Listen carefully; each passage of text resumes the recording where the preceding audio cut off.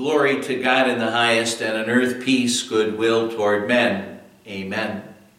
The Word of God we want to consider today is the epistle reading that we had this past Sunday, which was the fourth Sunday in Advent.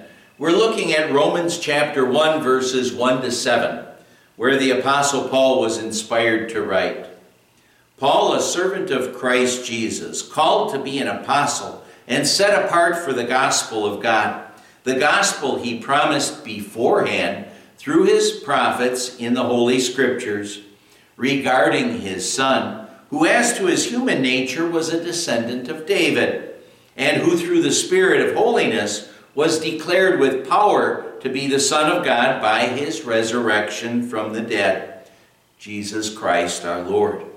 Through him and for his name's sake, we receive grace and apostleship to call people from among all the Gentiles to the obedience that comes from faith. And you also are among those who are called to belong to Jesus Christ. To all in Rome who are loved by God and called to be saints, grace and peace to you from God our Father and from the Lord Jesus Christ. My dear friends in Christ, the Apostle Paul wants us to know first off that Jesus is the peacemaker.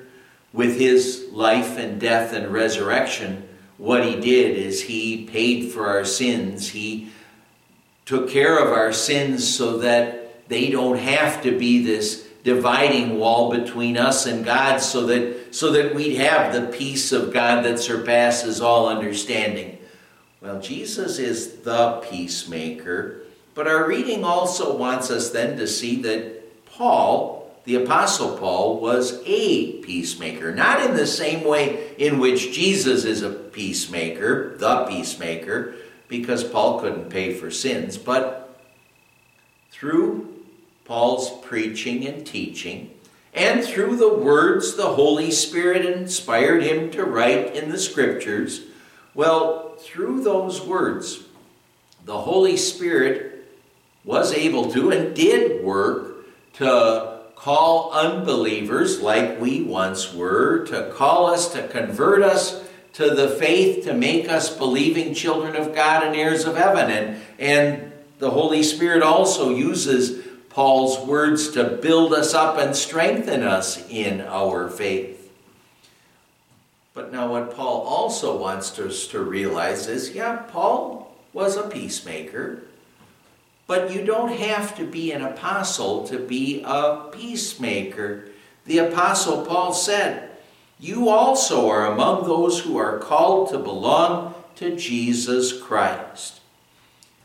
You and I, we have the peace of God which surpasses all understanding, that keeps our hearts and our minds in Christ Jesus. Paul continues, to all in Rome who are loved by God and called to be saints, grace and peace to you from God our Father and from the Lord Jesus Christ. And now see, this is Paul's prayer. It's Paul's prayer that you and I, and, well, for that matter, all of those who would hear his words, his God-inspired words, that the Holy Spirit would work on their hearts so that they also are peacemakers just like the Apostle Paul was. And now see, like Paul, we Christians are peacemakers too. We Christians are peacemakers too. There was a small girl whose parents, they brought her up in an overly strict religion, and one day her aunt took her to see this magnificent church. And when they took her to her aunt took her to this magnificent church, the thing that she saw at first that kind of surprised her is the sun shining through the beautiful stained glass windows in that church. And well, when she saw the sun shining through like that, the little girl asked her aunt, who are those people in the windows? The aunt replied, they are the saints. And after a long pause, the child responded, "Now I know what saints are. They're not people who wear strange clothes and always frown. They are people who let the light shine through." And isn't that what a real peacemaker has to be? Isn't that what you and I want to be? People through whom the light shines, the light of the gospel shines, so that as the light shines through us, people can see Jesus, and the Holy Spirit can work through us to call more people into God's believing family, and not only to just be believers, but also to be peacemakers like the Apostle Paul. And now see, we have the peace of God that surpasses all understanding, and we can share that. Oh, we live in a world. We live in a world that faces all kinds of trials and troubles, and the fact of the matter is that we don't expect that to change. It most likely will not. There will be in our world the wars and the rumors of wars. There will be the sickness, disease, and death. But by God's grace, we know what we need and what this world needs as we face all of the different problems and troubles that are going to be a part of this life in this sinful world.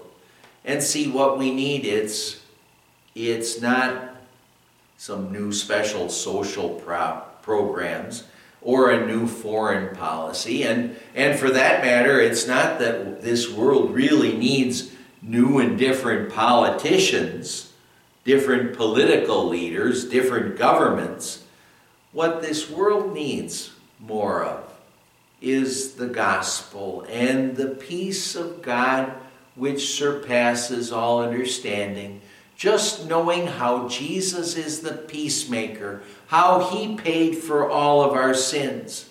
Now, you and I, we're so thankful that Jesus is the peacemaker. He lived and died for us. He paid for all of our sins. He won for us heaven. And with everything that he did, he worked to restore that wrecked relationship that we had with God because of sin and because of unbelief.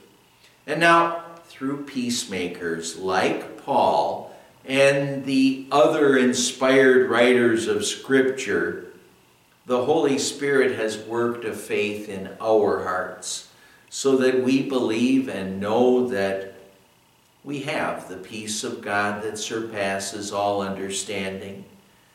Since we have that peace, and that peace is what the world really needs, may God help us to be people through whom the light of the gospel is always shining, so that, like Paul, we Christians are all peacemakers too. Amen. Let's pray. Lord God, Heavenly Father, thank you for sending your Son Jesus to be the peacemaker, to pay for our sins so we don't have to be afraid of you, so we can look at you and know you are our loving Heavenly Father. Thank you for working on our hearts through your word, including the word you inspired Paul, a peacemaker, to write, and for giving us the peace of God which surpasses all understanding. Help us also to be peacemakers, so that everyone we know, and so that everyone could know and believe in the peace of God which surpasses all understanding. We pray in the name of Jesus, who gives us that peace. Amen. And the grace of our Lord Jesus Christ, and the love of God the Father, and the fellowship of the Holy Spirit be with you always. Amen.